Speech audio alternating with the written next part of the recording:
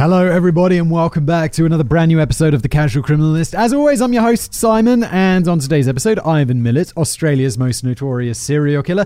What happens here? If you're new, I have a script in front of me that I've never read before, and we are taking this cold read thing into potentially irresponsible waters today, because this script is not by Callum. Don't worry, Callum is still around, but I realise we haven't been on the most reliable publishing schedule yesterday, and while I don't have a problem with that, the sponsors that make the show possible, they're like, Simon, we need you to make more episodes because you missed our spots. And I'm like, yeah, okay guys, I'll sort it out, don't worry.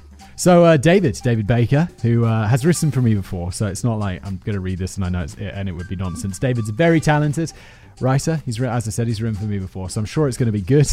But I didn't want to read it before recording it because with Casual Criminalist especially, I feel like part of the charm of this show is that I kind of discover what's happening with you guys. All I know about this is it's about Australia's most notorious serial killer, and that it's going to be a very long episode because this is a very thick pile of paper that I've got in front of me. So let's just jump into it. As I said, Ivan Milat, Australia's most notorious serial killer.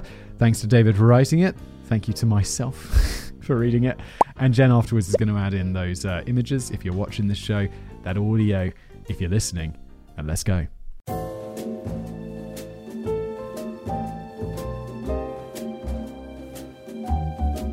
It is the Australia Day weekend. At the end of January 1990, a former sailor in the British Navy, Paul Onions, interestingly named, aged 24, has come from the United Kingdom to Australia to do a bit of backpacking. He spent some time in a hostel in Sydney. Then he took a train to the outskirts of the city with the intent of hitchhiking all the way southwest to Mildura. And thank you, David, for putting a pronunciation guide in there, because I would definitely mispronounce that. People had a massive go at me. Like I didn't live it down on Twitter forever because I pronounced Melbourne, how it's spelled. And people were like, yo, fact boy, it's Melbourne. Idiot, Melbourne. He lives in Melbourne. It is that way around, though, right? Melbourne. Not relevant. On the New South Wales-Victorian border, where he hoped to get a job as a fruit picker. This is the most British thing I've ever heard. Like, when I was 18, this was a very common thing. Like, you'd go on a gap year to Australia. Or, Australia was very popular. I've never been to Australia. And you'd get it. I think, at least back in the day, what happens is you could go there. People would backpack for 6 months. And then if you wanted to extend your visa for 6 months, I think you had to get a job in do some farming or something, which seems really strange. But then you could go work on a farm for 3 months and they'd allow you to extend your visa for another 6 months or something like that. Don't go to Australia based on this advice. Definitely look up the visa policy before you go. I'm not an expert and this information is probably a good 15 years out of date. But that was the thing. Okay, we're a paragraph in. Maybe we should hurry up a little.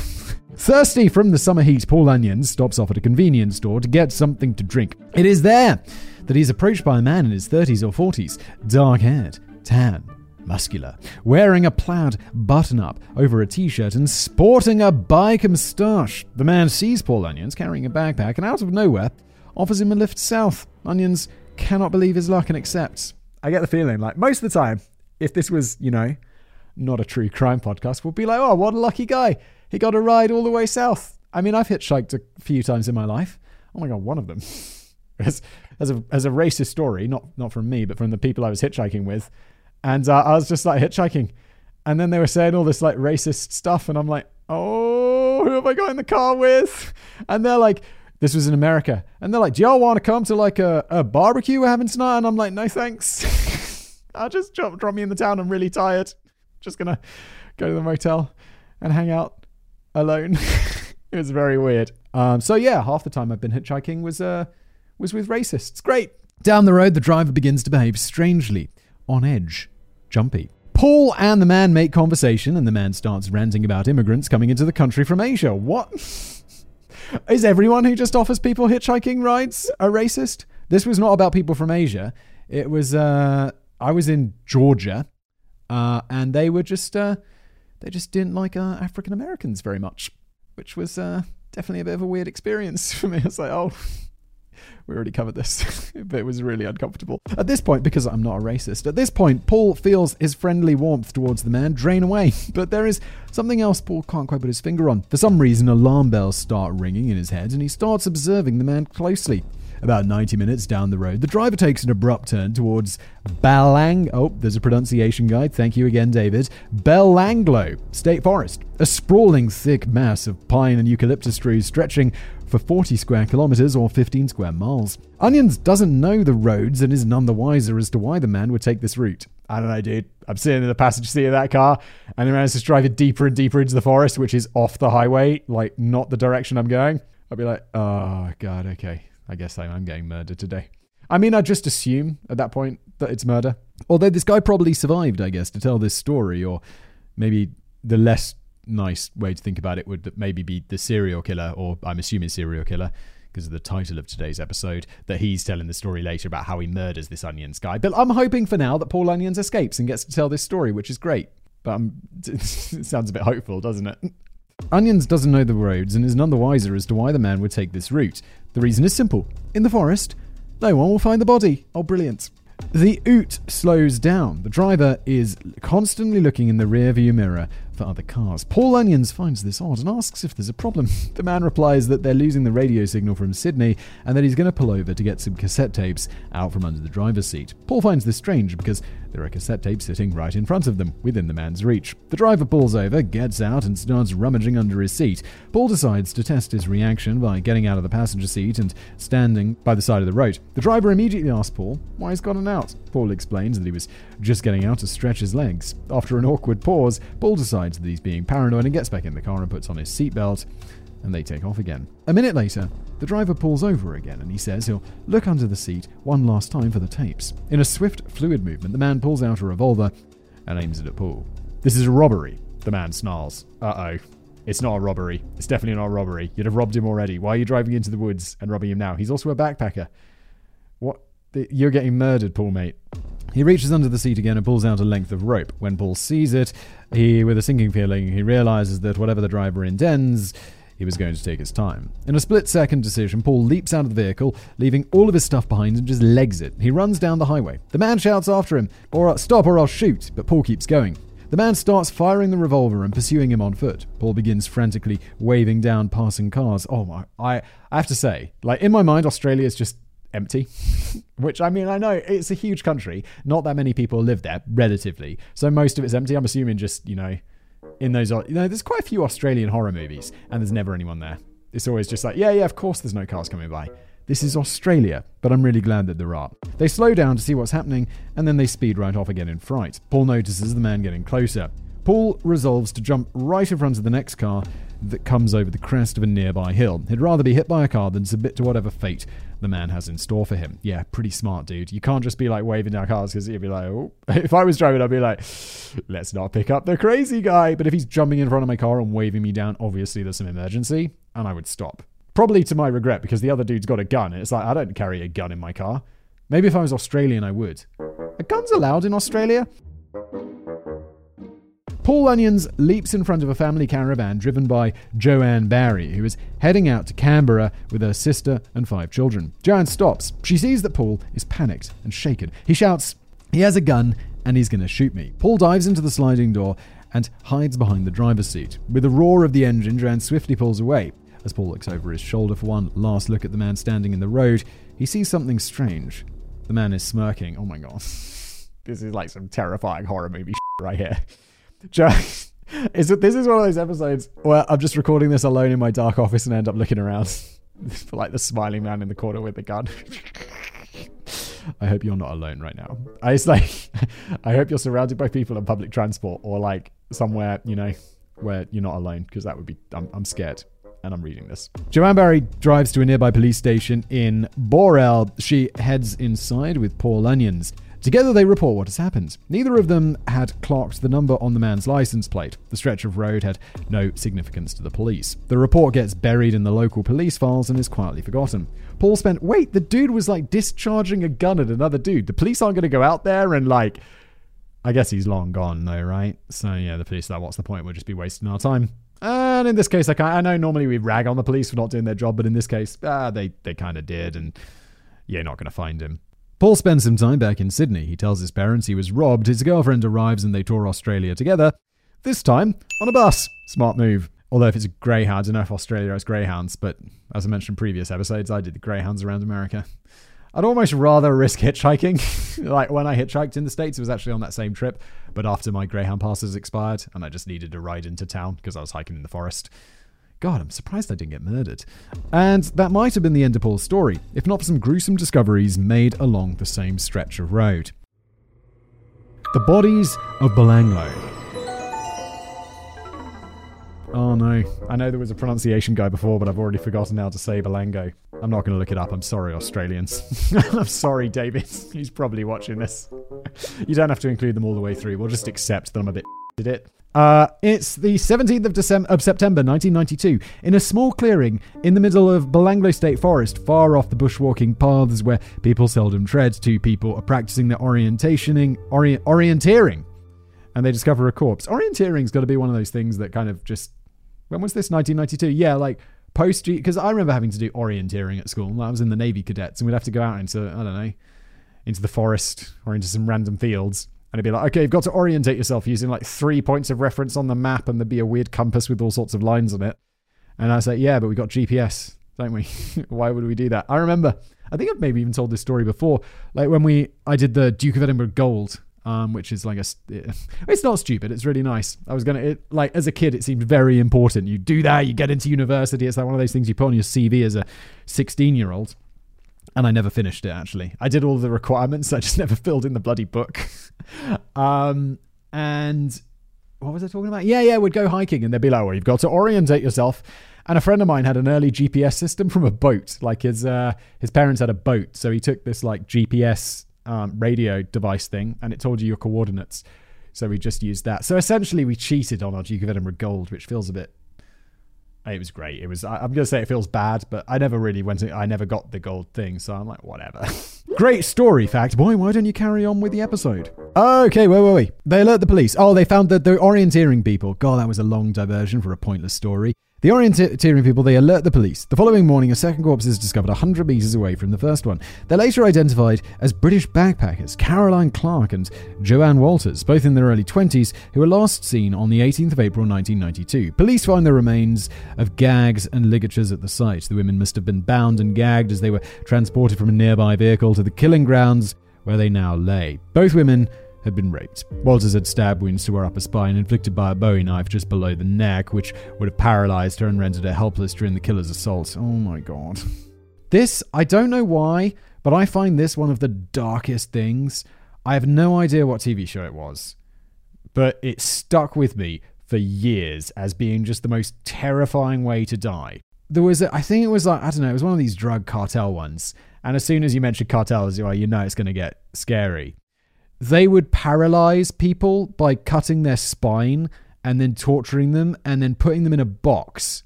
Like, he'd pack the body into a box while they were still alive. They just couldn't move because they'd been paralyzed. And I'm like, at that point, it's like, you're not ever going to walk again or like move again. And then you're being like raped and tortured. And I'm like, that is just, I just want to immediately move on because this is just so unpleasant to think about, which, I probably should have thought about before starting a true crime podcast, I guess, but here we are. The killer evidently tried the same maneuver with Clark, stabbing her once below the neck but not severing the spine. Caroline Clark was blindfolded with red cloth and her head was used as target practice, being shot 10 times from 3 different angles. Oh my god. I'm already like, let's get this mofo. And I'm pretty sure Australia doesn't have the death penalty, but maybe we can cross our fingers that they did in 1992. Everyone, this show goes out as a podcast and on YouTube. Everyone's always in the YouTube comments. It's like, Simon's feeling about the death penalty. Not sure. Simon in every episode. God, I hope they have the death penalty. And it's like, yeah, because I'm like, ethically, I'm like, I don't think it's right to kill people because they killed people. But then I read about these crimes and I'm like, yeah, it's totally okay. Kill them. Let's kill them as soon as possible. Now, let's go.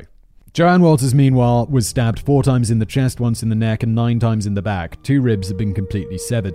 The killer had taken his time at the site, made camp, drank, and smoked, and it was likely many hours after their initial abduction before the women finally died. Now it's the 5th of October, 1993, over a year later.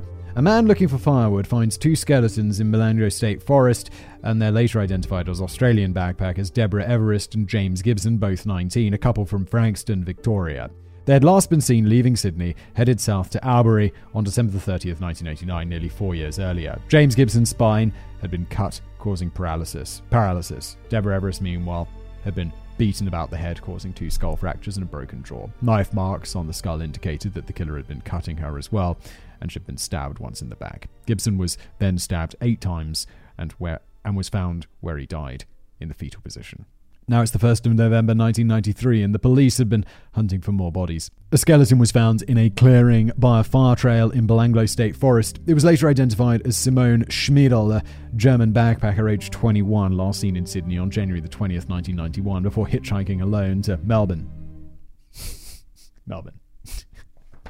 I don't know if David's watched one of my that video before where I pronounce Melbourne, but he's put in the pronunciation guideline a pronunciation guide for Melbourne. Melbourne, though. Melbin. So I was, even in the corrected version, I was saying Melbourne, which I guess is kind of like that. When her friends warned her to be careful, Simone said reassuringly that she was carrying a knife for protection. A few hours later, the killer had tied Simone up and carried her from his vehicle to a small clearing where he proceeded to cut her spinal cord. The killer then built a small campfire and settled in to relax. After a few hours of torment, he stabbed Schmidl in a total of 8 times, puncturing her heart and lungs, leaving her to die face down before covering the body with a thin layer of leaves and branches, making a pattern resembling an X. There is evidence that the killer returned to the site months later and deposited the clothing of another female victim for reasons unknown. 3 days later, on November 4th, 1993, police found 2 more skeletons on a nearby fire trail. These belonged to a German couple, Gabor Nogaboa and Anya Habschied, both in their early 20s.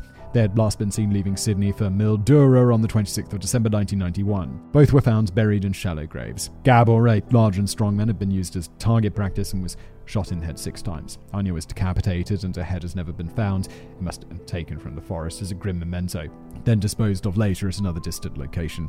Court records indicate that all but one of the victims showed signs of sexual interference. Police determined that the killer was bisexual. The victim profile was good-looking young hitchhikers.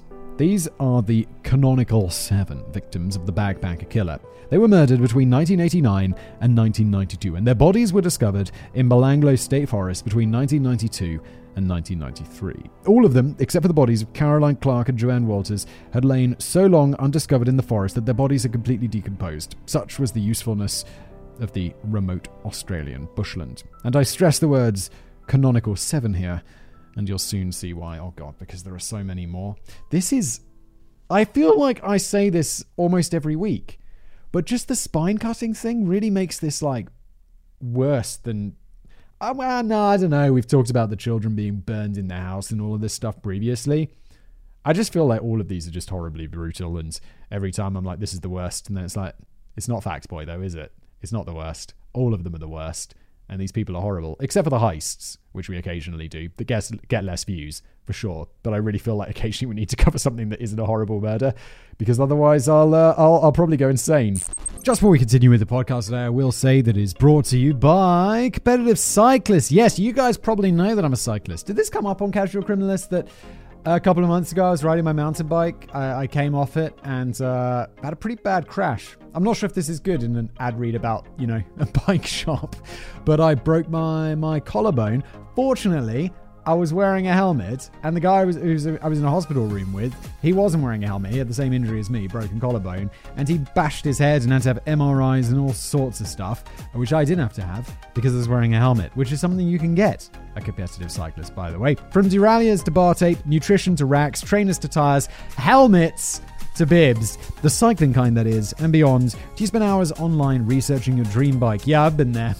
For sure been there. Some people love this stuff almost as much as the experts at competitivecyclist.com. Competitive Cyclist is the online, all caps, the specialty retailer of road and mountain bikes, components, apparel, and accessories, featuring cycling's standout brands, POC, Castelli, Pearl Izumi, 5'10", an unrivaled in-house bike assembly operation. They bring the personal attention of the best local bike shops, along with the selection and convenience only possible with shopping online. It is the best of both worlds. That's right.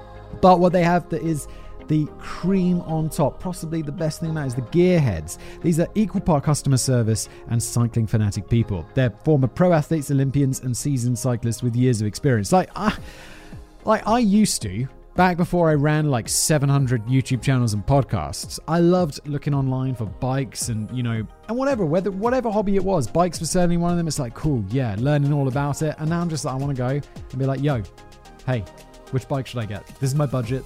This is what I like doing. This is how skilled I am. Not very. Evidenced by my coming off my bike. Totally just on a regular road, by the way. I was riding some single track, and then I was just riding along just afterwards, just riding along regular road, and just my front wheel came out from in front of me, and I fell off badly. Brilliant times. But yeah, the gearheads will tell you what to do. Plus, Competitive Cyclist has 100% guaranteed returns. Fantastic. Go to competitivecyclist.com/casualcc and enter promo code casualcc to get 15% off your first full price purchase plus free shipping on orders of $50 or more. Some exclusions apply. So, 15% off, free shipping, competitivecyclist.com/casualcc and enter promo code casualcc. competitivecyclist.com/casualcc. Promo code casualcc. And now back to the episode. Onions to the rescue. Meanwhile, back in England, the story broke of a serial killer on the loose in New South Wales. This was of particular interest because two of the victims, Caroline Clark and Joanne Walters, were British. Paul Onions was watching the news. He had suffered from symptoms that would later be diagnosed as PTSD from his ordeal near Belanglo State Forest back in 1990. He had not told his family of the attempted murder by the roadside because he didn't want them to go through any mental anguish. The story coming out of Australia again rang alarm bells with Paul's keen instincts. It was the same region where he had escaped his would-be captor. The details of the abduction of backpackers, forced binding and murder in Belanglo Forest seemed all too familiar. A typical person may have ignored the news story and gotten on with his life, but Onions went to the Australian embassy and made a call to the New South Wales police on November 13th, 1993. His crucial tip disappeared into a sea of other information as the police whittled down a list of 230 murder suspects to 32. The Australian police rediscovered Paul Onions' message on April 13th, 1994, 5 months later, after very few breaks had been made in the case. I feel like if you're a British dude, I mean, this is back in the day, taking the effort to go to the Australian embassy, book an appointment, go inside, and then phone a local Australian police department. If I was that police department, I'd be like, that might also be bullshit, but it's a lot less likely. I mean, it's more likely that that's going to be a credible tip because the guy, he's like, I feel strongly enough about this to make a strong effort to give you this tip. I'd just probably pay more attention to that. So they found his tip again. They sent out for the original Boral police report from 1990, but it couldn't be found, or it was not deemed worthwhile to compose one in the first place. They made do with the desk clerk's notes from that day. Paul's story was corroborated by testimony from Joanne Berry, his roadside rescuer. Paul Onions was flown by the New South Wales police to Sydney. He had a flash of paranoia since he had left all of his things, including his passport, in the killer's car, and the man knew exactly who he was and how to reach him, and this could be a trap. That's got to be pretty paranoid. I mean, I feel like there's lots of ways you could check that. Also, you see that man at the airport, or like he tries to kidnap you somewhere, you'll be like, no. A tense Paul Onions was greeted at the airport by two officers who showed in their badges. On May the 5th, Paul Onions positively identified one Ivan Milat from the photo lineup as the man who had tried to abduct him in January 1990. Ivan Milat was already known to the police and was under surveillance in connection with the Belanglo slayings for several months. Milat had sold his four-wheel drive Ute. I guess it's some sort of truck. It's in like quote marks, so I assume this is some Australian thing. Maybe. Oh, I should mention that David is Australian. So he knows all, I mean, obviously he doesn't know more about this case just because he's Australian. I mean, I guess he does because this seems like pretty big news story anyway, but he's going to be more familiar because he's Australian.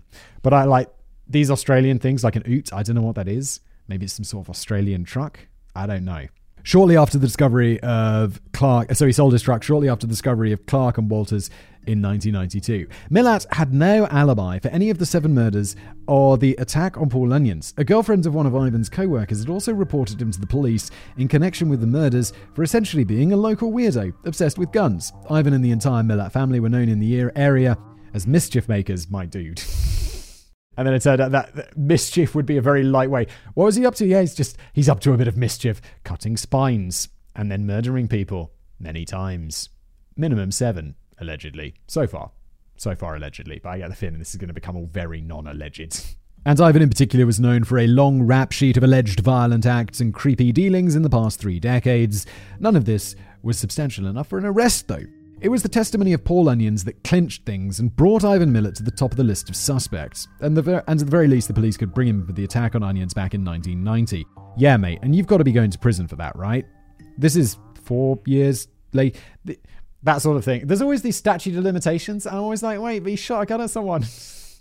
Should we really have that? But I'm assuming 4 years is way too short. I don't even know if we don't have something like that in the UK. But I know in America it's always like, yeah, enough time went past, and it's like he's not a criminal anymore. It's okay. But 4 years, which I think it's a good thing most of the time, because it's like, okay, we don't want to be. But for this, it's like you're like shooting a dude and like kidnapping him. Be like, let's send that dude to prison. It doesn't matter how long it's been. He needs to serve some time because he's crazy. Approximately 50 officers surrounded Milat's house. Well, sorry, did I miss a bit? No. They could bring him in for the attack on the Onions back in 1990. Okay. Approximately 50 officers surrounded Milat's house, arrested him, and raided the premises. At the same time, 250 police raided the houses of his mother and many brothers. They found a gold mine of evidence. Tons of guns, including a rifle found hidden in a wall, and a Bowie knife that matched the descriptions of weapons used in the murders. They found clothing belonging to the victims. They found backpacks. They found camping equipment. They found cameras. Some of the possessions even had names written on them. Most of these were not even concealed, but were lying right out in the open. Milat had even given one of his female victims' shirts to his girlfriend. What the f***, my dude?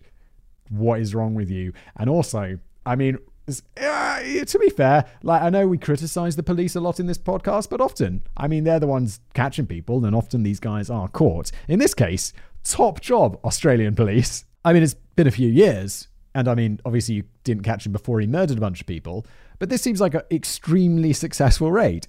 Ivan Milat had expressly broken one of the cardinal rules for criminals. You do not take trophies, yes. Or at the very least, you don't keep them in plain view of your house and the houses of your relatives. Add that to the list of casual criminalist rules for criminals. Milat was charged with the murders of the 7 bagpackers on the 31st of May. On June the 28th, he fired his defense counsel after his lawyer had advised him to take an insanity plea. After lengthy preliminaries, Ivan Milat's trial began on the 26th of March 1996.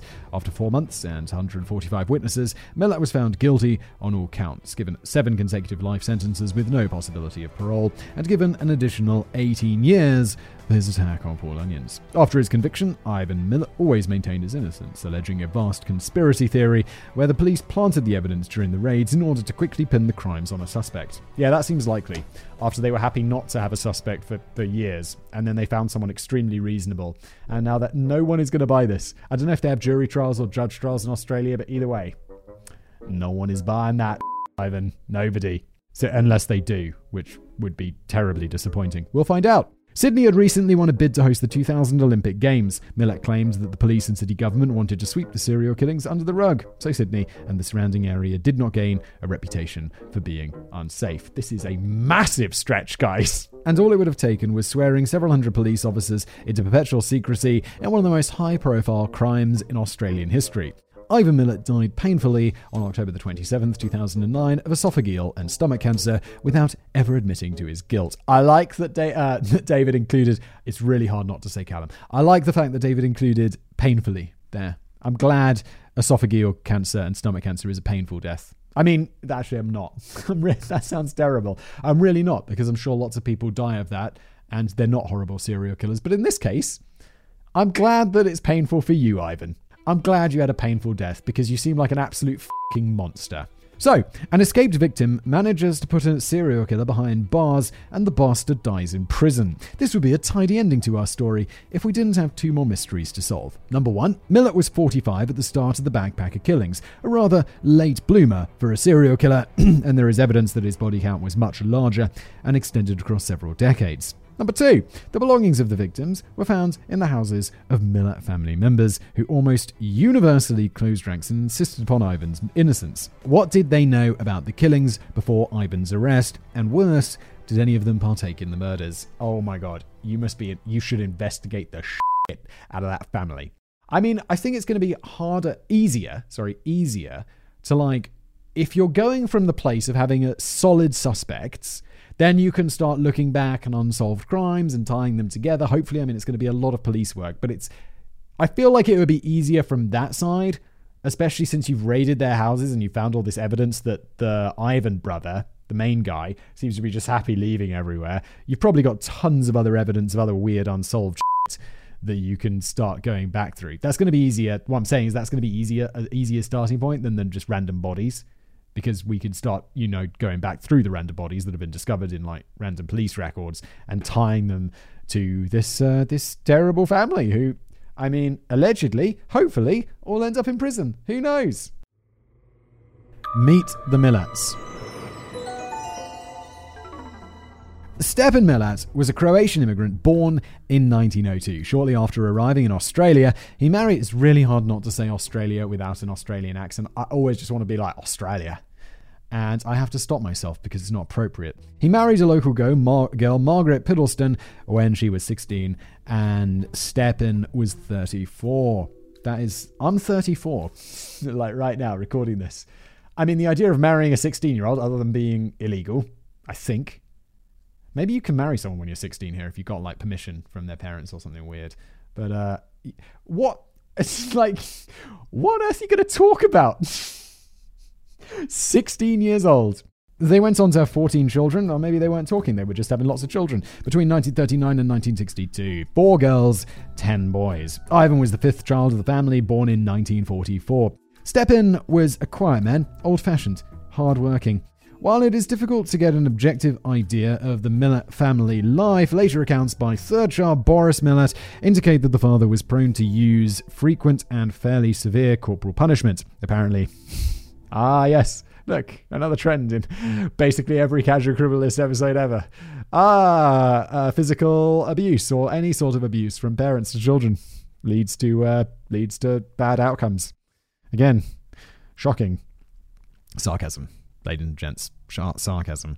Apparently, Stepan demanded that you had to bring along a big stick to your own beating. Beyond that, it's difficult to get an idea of how abusive the household was, and the Milat children almost universally say their upbringing was a happy one. Oh, okay. Apart from the beating. I guess back in the day, it was like, yeah, of course I beat my children. Of course I do. How else would we stop them from misbehaving? Which, I guess back in the day, it was how people thought. So you'd be like, I had a great childhood. There were beatings. Of course there were beatings. Who wasn't beaten? But it was great.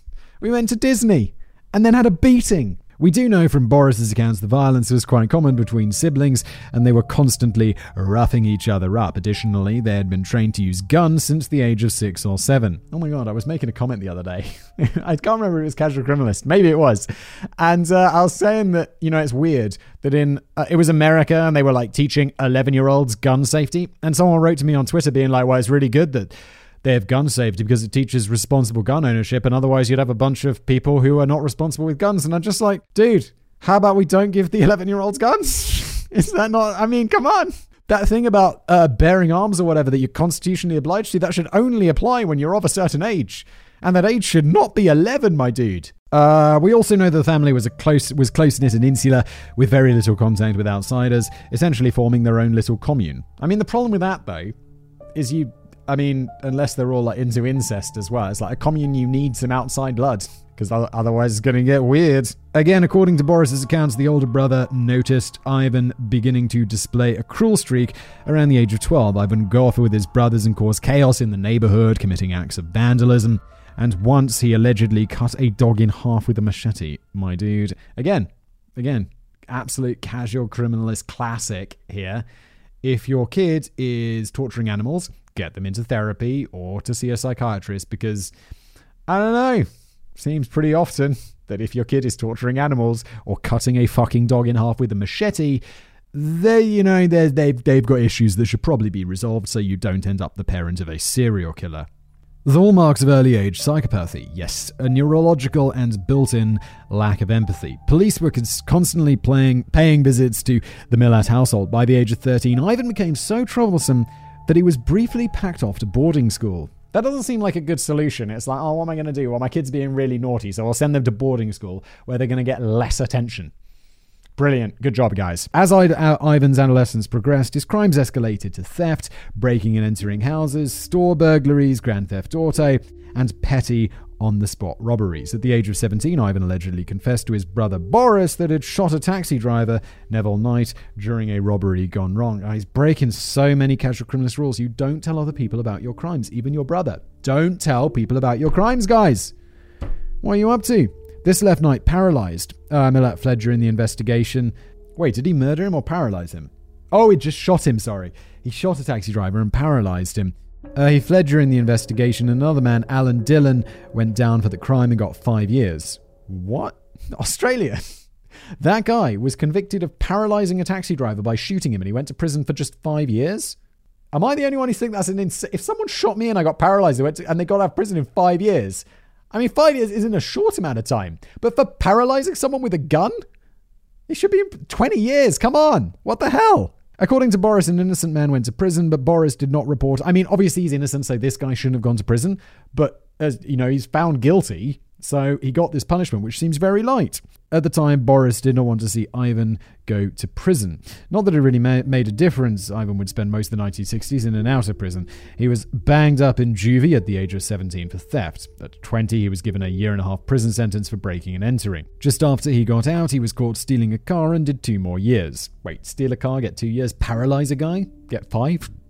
Oh my. At age 22, he was given 3 more years for theft. That pretty much wrapped up the swinging 60s with him behind bars. 2 interesting things to note about this budding criminal career. The first is shortly after one of his releases, Ivan is alleged to have joked that he killed a man and buried his body out in the bush. There is no evidence that this was anything more than a joke, and no missing person or victim has ever been identified. But given his later career, it does give one pause for thought. Second, when Ivan was 20 and already in trouble with the law, he alleged he had stolen a car, and when the cops came to nab him, his younger brother Bill, aged 17, by his own account, took the blame and served a little over a year in jail. Jeez, okay, good brother. Such were the isolationist loyalties of the Milat family, where they appeared to operate a little like thieves, a thieves' guild with no respect for whom they hurt or wider society's established laws. It was that sort of secretive collective over which a charismatic psychopath like Ivan quickly developed a personal dominance and cultivated fierce, unquestioning loyalty in the majority of his siblings. A charismatic criminal Casanova. I don't like the C word. I mean, I don't exactly lay off the swearing. And I was reading an article about the other day about how you don't need to swear to make a stronger point. I'm like, oh my God, I'm always swearing to make a stronger point. And I'm like, I wish I was smarter and could make a stronger point without having to resort to cursing. But I don't like the C word. It's just unpleasant to say. It feels, I don't know, in British English, I feel like Americans are always like, the British are like C word, that, C word, this. And I don't know, we definitely are. But I just find it particularly unpleasant. Which brings us, I also remember when I was first introduced to this word about 11 or 12 years old, and I had no idea what it meant. So I kind of imagined some sort of like scary creature. And that was what I thought it meant, which is a fascinating story fact. Why don't you carry on with the script, yes? Which brings us to Ivan Milat's personality. Well, I feel like we've touched a lot on his personality. His personality is straight psycho. Some psychopaths graduate from killing puppies to being smelly, corpulent perverts like John Wayne Gacy. Not so with Ivan Milat, who became a charismatic psychopath more akin to a bogan version of Ted Bundy. It is worthwhile to note that an estimated 1 to 5% of the human population are born with a mild to severe form of psychopathy, or an unusually low amount of empathy for others that can even be detected on MRI scans. Oh my God, 1 to 5%? I suppose some degree of psychopathy is like, I mean, that just means you're less empathetic at some point. I mean, it's not going to be like psychopath, not psychopath. It's going to be like the empathy sliding scale. I mean, you get some people who are ridiculously empathetic, and they're, I guess, the people you want to be friends with. And then you gradually drift down the scale towards people, and then it's like, no, I don't even know what it's like to feel. You're like, oh, those people are in trouble. In terms of evolution, it makes sense for some of our human ancestors to have been a bit more cutthroat in order to survive and pass on their genes, provided they were not so repugnant that they were exiled from a hunter-gatherer community. Many individuals with undiagnosed psychopathy go their entire lives excelling in fields like business, law, or politics without ever killing anyone, or at least not getting caught. So, yeah, this is the thing. There's plenty of... We cover people on Casual Criminals all the time. A lot of them get caught or found out. So I'm sure there's plenty, the number of unsolved murders out there is fairly high, because most people are just not getting caught. People who knew Ivan Milat almost universally describe him as a loner who kept his inner thoughts to himself, but nevertheless was a smooth talker. Many of them also describe him as kind and generous. Both those who knew him and the cops who interrogated him describe him as sublimely confident. His response under extreme negative pressure seems to simply have been to smile or to smirk. When Ivan was in his 20s and 30s, he would go around immaculately dressed and was tan, handsome, and muscular. He inspired admiration and envy in many men. He inspired lust in many women. What's that phrase? Men want to be him, women want to be with him. Is that James Bond? I don't know what that refers to, but sounds like this dude. Unlike many ugly or creepy rapist murderers, he seemed to have no problems in that department, though criminal psychologists have explained that sex for Ivan was not about emotional connection or physical gratification, it was about control. The same went for his relations with his family. As such, he cultivated and enjoyed a godlike power over the family and women in his life. More than once, the two groups intersected. Oh, wait. What? I don't know. Wait, we're not necessarily talking incest, because it could just be he has an affair with his brother's wife or something. Let's carry on and see whether it's incest. Ivan is known to have conducted lengthy affairs with his sister's in-law. Ivan, okay, good. I mean, the best thing about it so far. Ivan is confirmed to have conducted an 11-year on and off relationship with Marilyn Milat, the wife of his older brother Boris. Ivan would visit Marilyn while her husband was away at work. The affair was so extensive that Ivan became the illegitimate father of Marilyn's daughter, Linese, who was born in the mid-1960s. Boris raised the girl as his own. When Boris found out about the affair, his father, Stepan, allegedly encouraged Boris to kill Ivan. Holy shit, Dad. What are you up to? But he soon relented, saying, "You should kill the man who takes your wife, but on the other hand, Ivan is my son, and I do not want you to kill my son." Brilliant reasoning there, Stepan. Your big brain. This gives you a peek into the temperament of the Milat household. According to Boris, the cuckolded older brother at one point aimed a gun at Ivan but was unable to shoot him because his mother kept stepping in the way. Marilyn kept up her affair with Ivan for some time and took up with him again in the late 1980s, but allegedly dumped him when Ivan refused to commit to her. Until his death, Marilyn expressed sympathy for Ivan and is reported in some newspapers calling him the love of her life. Don't do that. I mean, this is only going to be a news story afterwards, right? After the guys turned out to be this this serial killing murderer. So don't be saying afterwards that he's the love of your life. That just is a bad play. Be like, barely knew him. We just had an affair. It was maybe a month, definitely not 11 continuous years where I had his illegitimate son and fell deeply in love with him. Don't say that. Bad advice. Bet you need better PR. It should be noted that Boris Milat is one of the few family members who has openly denounced Ivan as guilty as charged and a horrendous psychopath and serial killer. Well, yeah, I mean, of course you do. He had an affair with your wife. Due to his openness, and also he's super guilty. Due to his openness, he also became a prime source for the inner workings of his family and an otherwise tightly lipped group of people. However, the Milat family allege that Boris simply makes these statements out of revenge against Ivan for stealing his wife, a charge that Boris firmly denies. From the interviews I've seen, I don't think Boris is acting solely out of revenge, but is generally horrified at what his brother has done. Yeah, and also, plus side, revenge. It's like he's not doing it for revenge, but it is a very sweet extra. However, in some interviews, I get the vague impression that Boris may not always be telling the full truth about what went on. I submit all of this to you so you can simply weigh the claims and the information accordingly for yourself. Ivan is also noted to have carried on a 1-year affair with Maureen Milat. It's like, does he only like having relationships with people who have the same surname as him? My dude, come on. Who was briefly the wife of Ivan's younger brother, Wally. Maureen testifies that she always found Ivan kind and insightful, and expressed shock and horror when Ivan was arrested for the backpacker killings. Unlike much of the family, Maureen does not claim Ivan Milat is innocent, but in interviews she appears to be firmly in denial and in emotional turmoil from learning what the man she once adored had turned out to be. Such was the power of Ivan's spell. It should also be noted that Wally is one of the Milat brothers who is sometimes alleged to have partaken in some of Ivan's crimes.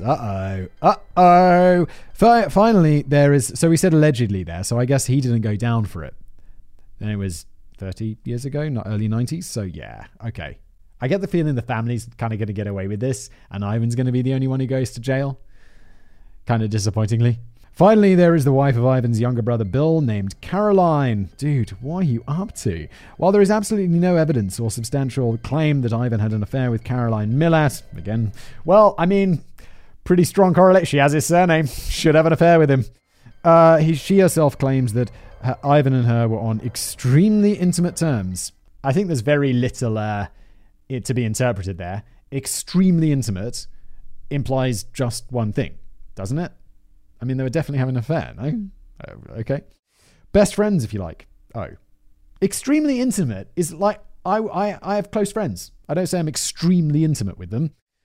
That would probably imply that I'm having an affair with them. It's just, I don't know. I don't know. Maybe I'm just misinterpreting those words, but it's not how I would use them. And Caroline Milat, despite being of no blood relation to Ivan, became one of his most strident and outspoken advocates after his conviction. She was foremost among the family, a media spokesperson. Caroline alleges that the possessions found in the Milat households were not confirmed to have belonged to the victims, and has claimed in interviews that they may have been a police plant. Oh, come on. We already discussed this nonsense. Both she and Bill Milat were frequent visitors to Ivan while he was in prison, and Caroline also spoke... Wait, who was Bill? Was that her husband? Yes, sorry, that was her husband.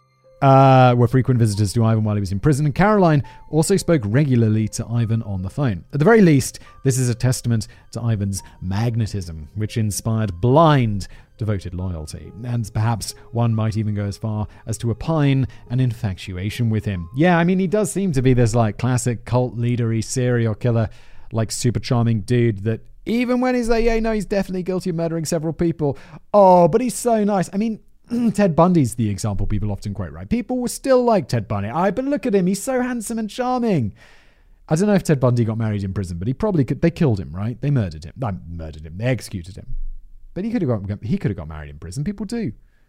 It's crazy. I don't understand. It's like, what's going on? Given the amount of one-way wife swapping one-way wife swapping, I like that term, that seem to be going on, it certainly is legitimate to ask a few questions. Just before we continue with today's episode, it's brought to you by Noom Mood. Learning to manage stress, anxious thoughts, certainly something we talk about a lot more these days. I think in the past it was just like, yeah, I'm just getting on with it. I don't know, maybe I'm just British, but it's always that stiff upper lip that British people are famous for. Like, just get on with it. Don't worry about it. Deal with that stress. Bottle it up inside. But bottling all that inside is probably not super good for you. You're going to go out there and just give it a guess that probably dealing with stress and anxiety is a better attitude than just like white knuckling it. But Noom Mood is here to guide you to mental wellness, which is mental wellness feels like the opposite of stress and anxiety. Like, in my mind, like the stress and anxiety is that lightning storm, and then the mental wellness is that beautiful summer's day by a lake. That's not in the copy, by the way. I just came up with that off the top of my head. Amazing. Genius. Noom Mood gives you the tools you need to tackle stress so you'll feel empowered to take on whatever life throws at you. And this is like another thing about stress and anxiety and all that stuff. It's best to be prepared. Like, even if you're not feeling it right now, and if you felt it before, sometimes it comes to you like that. It just comes. I'm familiar with this. It's best to be prepared. Like, give yourself the right mental toolkit to be able to deal with that stuff. With Noom Mood, you'll take a journey to mental wellness one step at a time. Their guided approach teaches you the power of shifting your mindset just a few minutes a day, which is better than, like, I don't know, like if anything's like, yeah, it's going to take hours, you have to sit down and learn all about it. I'm like, I'm out. Where am I going to find hours? Are you joking? Just a few minutes a day. Beautiful. Team of dedicated coaches. You got a support system that will help you on your journey. Also, it's backed by science, which, I don't know, I've seen sponsors approach me, about all sorts of stuff. And I'm always like, okay, well, let me just make sure that is actually real. And it's nice because, and when I see backed by science, when I see that there is actually evidence behind it, then I'm like, yes, go. And the other guys, no thank you, because as regular viewers of this podcast know, listeners of this podcast know, I don't really believe in all that hocus pocus stuff. Mood also holds your hand. Daily curriculum coupled with one-on-one coaching that guides you and encourages you on your journey. It's accessible and convenient. It's only 10 minutes a day, and you can do it wherever you want. Everyone, even me, running my 700 YouTube channels, I can find 10 minutes a day for that. You're stronger than your stress. Don't let it control you. You can just start equipping yourself with the things that will make you happier, less stressed out, all of that stuff. And one of those tools is going to be Noom Mood. So, worry less, feel happier. Sign up for your trial at noom.com/casual. That's NOOM.com/casual for your trial. And now, back to the episode. Rape and marriage. It's 1971. The long party of the swinging 60s was over, and the greasy hair of the dog-laced hangover of the 1970s had begun. Ivan had been several months out of prison. Then, on February the 12th, his younger sister Margaret, aged 16, was killed in a head-on collision with another vehicle. The car she was in had been driven by her brother Wally, who survived. 2 weeks later, a woman named Karen Rowland, aged 20 and 5 months pregnant, went missing. 3 months later, her body was found in the Fairbarn Pine Plantation near Canberra. She had been raped and strangled. She was last seen talking to a person in a car who had pulled up alongside her in the suburb of Campbell after her own car had run out of petrol. Cops and criminologists strongly suspect that Ivan Milat may have been responsible for her death, given his later MO and the fact that he was operating in this area at the time. He also reportedly had no alibi, but this has never been proven conclusively in a court of law. Some have also theorized that the death of Ivan's sister had triggered his homicidal behavior. It's just when you think this couldn't get any worse, he murders a pregnant lady. Brilliant. Also in 1971, Ian Heyman, then aged 15, claims he was hitchhiking home to Wollongong when he was picked up by 2 men in a ute. They began inquiring about his family and their knowledge of his movements. The men took the turn off towards Canberra rather than going on to Wollongong. An argument broke out between Heyman and the men over whether anyone was truly expecting him at home. Finally, the 2 men threw the boy out of the car. Heyman crossed the road to hitch another ride. The 2 men parked 100 meters away and watched him. Luckily, Heyman got into another car and was driven home. Heyman identified one man as Ivan Milat, but he refuses to identify the second man for legal reasons. It's unknown whether this account is true or whether Heyman is just a fantasist. The whole legal reasons thing for not identifying the other man is like, what legal reasons could there possibly be? You're at the police station, and why could you identify one and not the other? And also, the guy didn't seem to work with a partner at all in any of the other cases that we know about, so I'm leaning on that guy being a bit of a fantasist, to be honest. What's more certain is the following story, also from 1971. On April the 9th, Margaret Patterson and her friend Greta, whom she met 4 months earlier in a mental institution where they were both being treated for depression, had decided to hitchhike from Liverpool in southwest Sydney to Melbourne. They are confirmed to have been picked up by Ivan Milat. The 2 women, both aged 18, allege that Milat drove them to the woods and threatened them at knife points. Milat proceeded to allegedly rape Margaret Patterson. From there, Milat took them to a service station near Goulburn. There, the women let slip to other customers what had happened, and they proceeded to surround Ivan Milat's car in an angry mob. That seems... Wait. Why didn't he kill them? Was this before he got into his killing? Because you got to be insane. Like... They let slip what had happened. If I was in a petrol station in these ladies' situation, in these women's situation, I'd be like, I'm not letting anything slip. My friend was raped and he's probably going to murder us. Can someone please help? It's not letting something slip. It's just like crying for help. Of course. What else would you do? He was arrested and charged while awaiting trial. Milat faked his own death and fled to New Zealand. Whoa! He was discovered and rearrested in 1974. At the trial, Margaret changed her story and claimed that she had given Ivan consent. Greta, none too impressed at being abducted, stuck to the original version of events. Wow, this is crazy. What is the motivation here? The fact that they were recent releases from a psychiatric ward prejudiced the court. Furthermore, Ivan Milat's lawyer John Marsden, a gay man who had frequented a club the night before and had seen the 2 women there, outed them as lesbians to the court. This further prejudiced the 1970s court against the witnesses. The case was thrown out and Ivan walked. I was trying to work out what the prejudice was because I'm like, well, he raped them. It's not out, although one of them later said she consented, which seems very strange. But that doesn't mean they're lying. It just means he raped them. They don't have but then I realized it's the 1970s and being gay back then was that could prejudice the court. That was 50 years ago? Pretty crazy. Afterward, Ivan put his nose to the grindstone and got a... although maybe, I don't know, does that... I feel like people are writing to me like, Simon, there's still prejudice today. And it's like, I know there's prejudice. But there was more of it in the 1970s. Afterward, Ivan put his nose to the grindstone and got a job as a truck driver. This provided him with a plausible excuse for traveling all over the state. In October 1975, Ivan Milat met Karen Duck, then aged 16 and 6 months pregnant. Milat was nearly 31. Like father, like son. I guess after a year of dating, the two moved in together in early 1977 with Karen's illegitimate child, Jason. After an allegedly rocky relationship of ups and downs, shacked up with a psychopath, quite a surprise there, the two married 7 years later in February 1984. They stayed together for 3 more years until early 1987 when Karen walked out, alleging domestic abuse. It would also seem that Milat was allegedly a child support dodger and he was chased for the money, and again, allegedly, in 1988, firebombed the garage of Karen's parents as a warning to let the matter drop. Holy shit, get the police in there. A small point of interest is that while in prison for the backpacker murders, Ivan claims to have only gone to Balango State Forest once with his brother Alex to do some shooting. Karen claims that while they were married, Ivan took her and Jason to Balango State Forest no less than 4 times. He's been up to some murdering in that state forest, hasn't he? Without his brother. Like, maybe they went once together and then the other 3 times it's like, yeah, I'm going to go shooting with my brother. And really, you're off doing some murder. Murder as a coping strategy. Oh, good lord. The dates of Ivan's relationship with Karen are fairly important. They met in 1975, had many fights dotting their history until 1987 when Karen walked out for good. The cops who led the investigation into Milat have theorized that he was a control-obsessed killer. Whenever relationships in his life were in turmoil, he would kill in order to calm himself down. Every date during his relationship with Karen, where Milat was implicated in a disappearance or a murder of a hitchhiker, Ivan appears to have been at odds with his former wife. Then, after they separated in 1987 and the divorce gradually became final 2 years later, the 7 canonical backpacker killings began. The final murders of Clark and Walters in April 1992 happened 2 months before Milat met another serious girlfriend, Linda Hughes, and settled down again. We've got the canonical 7, but this dude murdered way more people, right?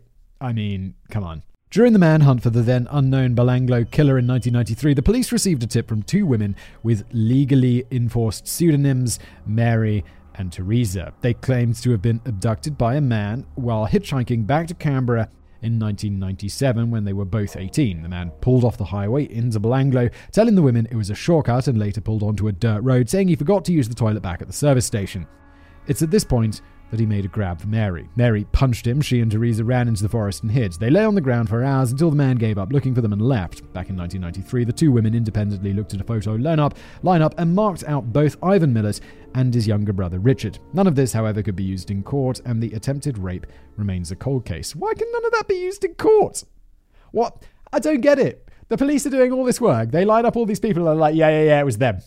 In a lineup with, I assume, other innocent people, because that's how a lineup works, right? And then it's like, well, why did the police all do this work for the courts to be like, yeah, we can't use that in court? What am I missing? Why not? Come on.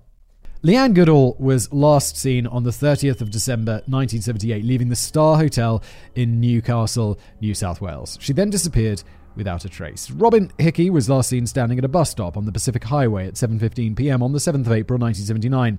2 weeks later, Amanda Robinson, 14, disappeared while she was walking along Lake Road in Swansea.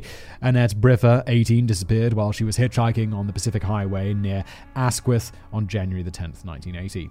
Nurses Gillian Jameson and Deborah Balkan, both aged 20, were last seen leaving, a man fitting Ivan Milat's description, at the Tollgate Hotel in Sydney on the July the 12th, 1980. At 9:15 p.m, they called their flatmates, telling them they'd be attending a party in Wollongong and to call their work and tell them they'd be too sick to work over the following days. It's a hell of a party. They're not a party. Ivan Milat had periodically been implicated by the police in all these disappearances. Colin Powell, a backpacker from the UK, claims to have been picked up by Ivan Milat, driven off the highway and then threatened with a hammer before escaping to another vehicle in 1982. Powell never reported the incident to police as he felt no clear crime had been committed.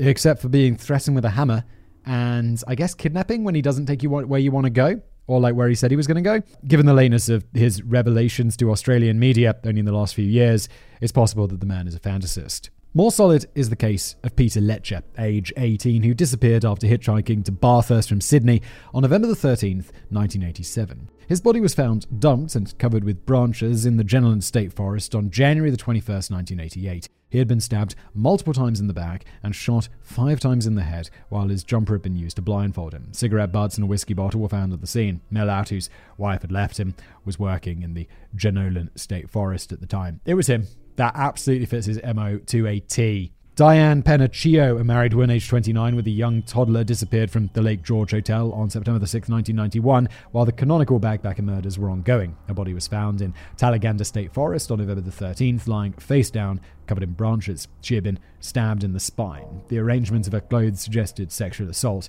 A bottle and a can of beer were found at the scene. Now, the final 2 cases coincide with Ivan Milat's rampage following the breakdown of his marriage. The murders strongly fit Milat's modus operandi. The lead investigator on Milat, Clive Small, states that these 2 killings were almost certainly the work of Milat. The other disappearances are more tenuous in their connection to Milat, and while some of them fit Milat's MO and the area of operations, police also strongly suspect there was another predator operating in the area at the time of these disappearances. That man, if he exists, has never been caught. At most, Miller's body count increases from the canonical 7 to 16 people, counting Karen Rowland from 1971, in addition to several attempted abductions, a rape, and attempted rapes. At the very least, however, police are convinced that Milat's body count extends to 9 or 10 people, and for what it's worth, Boris Milat suspects that the true number is roughly double the canonical number of victims. Yeah, but also, these are just kind of the people that we know about. There's probably plenty of bodies that have never been discovered. And these are almost all of them. It's like, well, not all of them, but people escaped,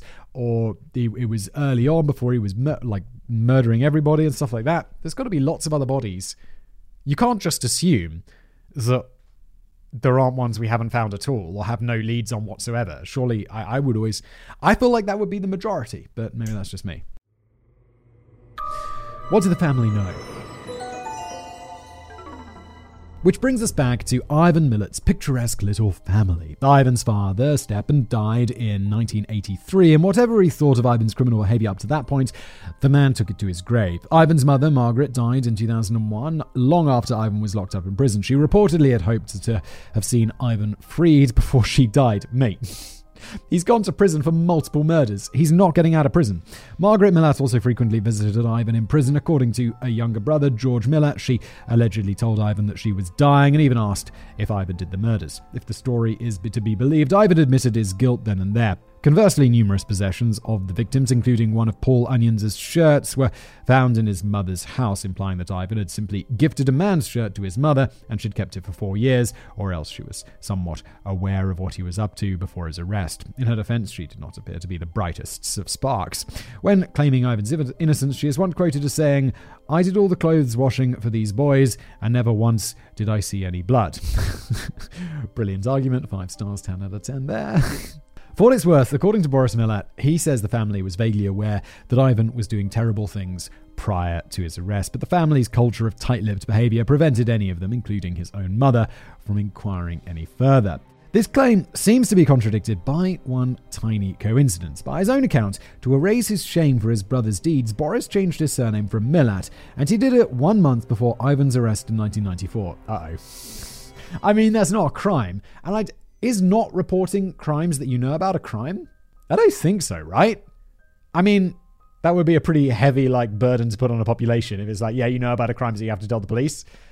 I feel as you morally probably should. Maybe, I don't know. It seems like that's a pretty intense thing to put upon people. How do I not know if that's a crime or not? Also, but we should learn from the rules of casual criminals: don't tell people about your crimes, then you'd have to worry about it. And this dude's changing his name, which definitely implies that he knew about crimes and that they would be pretty bad. Like, if you have to change your name, you're like, well, that person's going to get famous or infamous for the severity of their crimes. When asked in an interview what he felt when Ivan was caught, Boris replied, "Relief that this wouldn't go on anymore. While none of this is conclusive, it is mildly suspect indeed." Still more suspicious are comments attributed to Richard Milat, Ivan's little brother, when he was in a pub shortly after the discovery of the skeletons of Everest and Gibson in October 1993. Visibly drunk, Richard is rumoured to have said, "They haven't found those Germans yet." Indeed, the bones of the 3 German tourists would not be found until the following month. If this account is to be believed, Ivan had the very least told his brother of his crimes. Breaking those rules. Richard is also the leading suspect, other than Ivan, for having participated in the Belanglo murders. Another suspicious event happened in 1992, shortly after the discovery of British backpackers Caroline Clark and Joanne Walters. Alex Milat, an older brother, went to the police and allegedly gave a misleading report, claiming that he had seen 2 cars pass him with women resembling the victims, 1 in each car. They were gagged and bound, and the cars were driven by 2 men. Apparently, he had seen all this in the split second it would have taken them to pass by his own vehicle. It's possible Alex was trying to get his family out ahead of police suspicion by reporting on it first. What is also intriguing is that Alex describes the mode of abduction as 2 men and 2 cars instead of 1 man acting alone. At the time of the police raid, Alex was in the possession of one of the backpacks of the victims. He died in 2018. These guys are just bad at trying to cover up crimes. And well, the main guy went to prison. These guys don't go to prison, do they? It's kind of disappointing. He just died in 2018 free. Meanwhile, John Marsden, the lawyer who got Ivan Milat off the rape charge in 1974 and whom Ivan had fired as defense counsel for suggesting an insanity plea in 1994, made a deathbed confession back in 2006. Marsden claimed that Ivan's sister, Shirley Swore, Nee Milat, had helped in 2 of the killings. Additionally, Shirley was living with Ivan at the time of his arrest in the house where most of the trophies were found. In Shirley's own room, police found the sleeping bag of Deborah Everest. Shirley also allegedly hid a pistol from the police during the raid and later told her brother Wally to get rid of it. Finally, in a bizarre twist, Shirley was rumoured to have had an incestuous relationship with Ivan, a claim that has been allegedly acknowledged by at least 2 members of the Milat family. Shirley died in 2003. All of this is crazy. The incestuous relationship, crazy. What's most crazy? It's why? I can't believe we haven't talked about it yet, but keeping all the shit. Ivan goes out killing people, and then he's like, "Hey, Sister Shirley, I got you a sleeping bag. It's slightly used." And she holds onto it for all of these years. What are you up to? You're a terrible criminal. Knowing or helping. It's the official position of the investigators of the Milat case that yes, the family were aware of Ivan's actions. It seems incredibly likely. And no, Ivan did not have any accomplices and acted alone. Indeed, it would seem that Ivan had the rap sheet best fitting the profile of a serial killer. On the flip side, Ivan was convicted of the Belanglo murders on fairly circumstantial evidence. They never really found any matching fingerprints or matching DNA at the site. It was really the attack on Paul Onions that clinched Ivan's arrest and conviction. Failing to find enough evidence to charge any other family member for partaking in the murders, naturally the official position of the police would be that Ivan acted alone. But some commentators, including the victims' families, have speculated that the police are less stringent in that opinion in private. Yeah, allegedly. And I don't even know. It's all very extremely maybe for participation, and in my opinion, yeah, they knew. For what it's worth, Boris Milat says that the prime suspects for collaboration in Ivan's murders, brothers Richard, Wally, Bill, and Alex Milat, did not have it in them to be cruel or kill anybody. As for the role of Shirley Swore, at the time of writing, Boris has yet to comment. While it is possible that Boris is loyally covering for his family members who did not sleep with his ex-wife while focusing his rage on Ivan, it's also possible that Boris was simply kept out of the loop around the particulars of the murders. Quite smart. Given, it's probably don't tell the guy whose wife you're having an affair with about your crimes. We mentioned 18 times in today's episode, don't tell people about your crimes. Especially don't tell people who hate you. He had already been estranged from Ivan for decades by the time the Belanglo murders occurred. Only one extreme reaction, a panic attack, when asked in 2019 about how the murder victims died, seemed to indicate any deeper knowledge, and that could quite simply have been a fear of overwhelming grief for the victims, or a fear of that people think you have something to do with it. During Ivan Milat's trial in 1996, his new defense lawyer surprisingly pointed the finger at Richard Milat for being responsible for the murders. The defense lawyer alleged that Paul Onions mistook Ivan for Richard. However, Richard had alibis for the times of the Belanglo abductions. He was either at work or with a large number of family members, not the latter counts for much since so many of them seem to be the most tremendously tight-lipped pack of liars. they seem to be more than willing to fake an alibi. What is intriguing about this incident is that Ivan at the time allegedly claimed that he was happy with the defense lawyer's submissions, which means on some level Ivan was perfectly happy to screw over his brother if it meant that he got off scot-free. Only later did Ivan claim that he was shocked that his own lawyer made that argument, somehow unbeknownst to him. Look, Ivan is a piece of shit. What a surprise.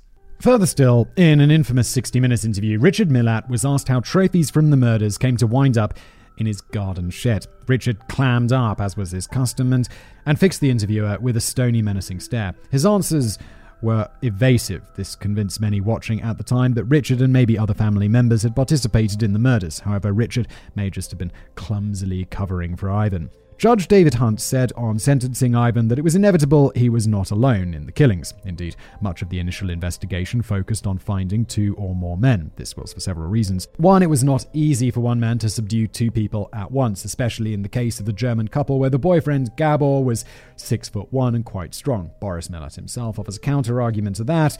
That's that you aim a gun at a person and tell them on pain of death to tie the other up. 2, the victims were both murdered in different ways and often buried separately, 50 to 100 meters apart, implying 2 people's handiwork at play. 3, at each killing site, the murderer or murderers seem to have thrown a bit of a party with multiple kinds of booze, bullets, and cigarettes. 4, ballistics expert Gerard Dutton had claimed that the target practice sessions may be consistent with 2 or more people firing. 5, while the Milat brothers may have alibis for the time of the attacks, assuming they weren't fabricated, if Ivan held the victims at the killing sites for long enough, his brothers could have joined them in the actual murders or in the cleanup. And indeed, Ivan could have held the victims in the forest for a day or more after their abductions before killing them. Such was the state of decomposition of all the victims that forensics teams could hardly pin the time of death to the hour or even a specific day. That is a lot of time for an accomplice to skate around an alibi. And 6, if Ian Heyman's account is to be believed, then it was 2 men, not 1, who tried to abduct him back in 1971, implying that sometimes Ivan Milat had a ride-along partner. Now I'm twisted around in it again. This is pretty strong. It's all like, yeah, maybe. But also I think he could have pulled it off himself. So whether Ivan Milat acted alone and his family did not know anything until after his arrest, or the family knew all about his deeds beforehand but did not partake, or whether his brothers actively participated in a sick kind of boys' day out deliverance style, it really is up to the listener to decide. Yeah, there's compelling stuff in all directions on this one. Nothing except Ivan Milat's slaying of the canonical 7 has ever been conclusively proven in a court of law. In conclusion, the whole thing was a stitch-up by the Sydney Olympic Committee and the New South Wales Police. #Illuminati confirmed. A whimpering bit of closure. The more I look into this family, the greater the sinking feeling I have in the pit of my stomach. From psychopaths to rapes to murders to affairs to incest to potential accomplices and accessories to murder. The case is intriguing, but there is a difference between the roadkill fascination of true crime and poking around in a carcass with a stick for 3 days, making careful notes on every maggot you find. This is an emotion writ large across the entire nation of Australia whenever Ivan Milat hits the news cycle again. The body count may not be particularly high as far as serial killers are concerned, but the story and its savagery has haunted Australia for nearly 30 years. Yeah, this has been a long episode, but back at the beginning, the details of the killings, some disturbing The case is worsened by the fact that Ivan Milat, smirking for decades as he was dragged in chains from prison cell to prison cell, never publicly admitted his guilt. The families of the victims can never be 100% certain that the man who stole their loved ones from them actually died behind bars, or that some of his accomplices actually walked free. Ivan Milat robbed the families of the victims and the nation of Australia of that kind of closure. More perversely, Ivan Milat condemned his fanatically loyal family to forever shoulder the burden of denying his guilt before the world, much to their utmost universal condemnation. Only one family member seems to have fully escaped this fate. Older brother Boris changed his surname back to Milat in the years following Ivan's imprisonment. He is effectively owning the fact that he is a Milat, but he had nothing to do with his brother's crimes and openly condemns them, and he sympathizes with the victims. Nevertheless, Boris seems damaged by the many ways in which his brother has ruined his life. It's like being married to Hitler's daughter, Boris once said. And, well, that pretty much sums it up. The lead investigator, Clive Small, did manage to wring one final tiny bit of closure out of the case before Ivan died. Clive visited Milat in prison. Ivan was angry. "Why did you accuse my sister of aiding the killings?" he said in reference to Shirley Swar. Clive Small replied, "I didn't. I know you acted alone." To which Milat shouted, "Yes, so why are you accusing my sister?" Then Milat's expression slowly changed to shock and self-disbelief. For once, he wasn't smirking. This was as close to a confession as the police ever got. And I think that was probably a bit of honesty from him. I kind of think he acted alone. My conclusions, just mine, in my opinion, allegedly. He acted alone. His family knew he was up to some dodgy shit. More family members knew. Some family members knew more than others, but I don't think any were necessarily involved in the crimes themselves. Like, even the forensic guy, he said, yeah, it may look as if the bodies were shot by multiple people, but it's a may. It's not like definitely. Dismembered appendices. Bill Milat's daughter, Deborah Milat, surname changed to Muleman, gave birth to a son named Matthew in 1992. He was the great-nephew of Ivan Milat. As the boy reached adolescence, his mood seemed to darken and he became obsessed with death and the Milat family history. This intensified to the point that Matthew changed his surname to Milat at the age of 14. Dude, that's like some creepy It's like, what are you changing your surname to? Yeah, Manson. Brilliant. What's your surname? Hitler. Yeah, I thought Hitler would be a good one to go for. Get into therapy. Court evidence seems to indicate that Matthew was LARPing at being a hard man and a member of a local criminal dynasty to impress his schoolmates. That is so sad, mate. On November the 20th, 2010, Matthew Milat and his accomplice Cohen Klein lured their friend David Octoloni to the victim's birthday in the Belanglo State Forest and murdered him with an axe. What the f***? No! What the f***? This went from like sad kid, doesn't have a life, doesn't have anything going from him, so he clings on to like this crazy dark legacy of his horrible family, to, oh no, he actually murdered someone. What the? Come on. They recorded the murder on a phone. Oh! Well, I mean, great. So they're going to go to prison forever, I suppose. David can be heard begging for his life. Well, I don't want to know, man. I don't want to know. I'm just going to read that silently. He begs for his life. They shout abuse at him. And yeah, okay, we don't need, I read the details. They're too much. The guy's murdered and they record it. No one wants to see that. And if you do, check yourself. But Matthew Milat lacked his great-uncle's talent for avoiding detection. He was arrested 2 days after the murder. Good. In 2012, he was sentenced to 43 years in prison, 30 years without parole. Being only 18 at the time of the murder, the earliest Matthew Milat will get out is 2042. Such a senseless copycat killing and the contortion of the mind of a young man is the final legacy of Ivan Milat's reign of terror. Well, that was a horrible, horrible ending to today's story. I know I don't expect happy endings, but that was like a curveball of extra horror. Thanks, David. This has been an episode of The Casual Criminalist. Thank you so much for watching. If you enjoyed it and you're listening to this in its podcast form, please do me a big favor. Leave me a good review. 5 stars preferred. But, just be honest. Be like, it's a bit shit, isn't it, Simon? Stop talking and just read the bloody script. Then weaker reviews are, of course, not preferred. But yeah, leave me a review if you feel like it. It helps get this podcast in front of more people, which is fantastic. If you're watching on YouTube, there is a like button below, a subscribe button below. You can smash those. And yeah, that's about it from me. Thank you for being here for the episode, and I'll see you next time.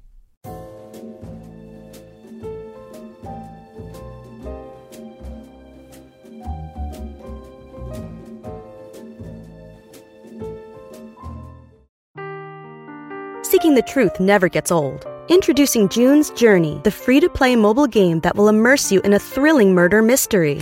Join June Parker as she uncovers hidden objects and clues to solve her sister's death in a beautifully illustrated world set in the Roaring '20s. With new chapters added every week, the excitement never ends. Download June's Journey now on your Android or iOS device, or play on PC through Facebook Games.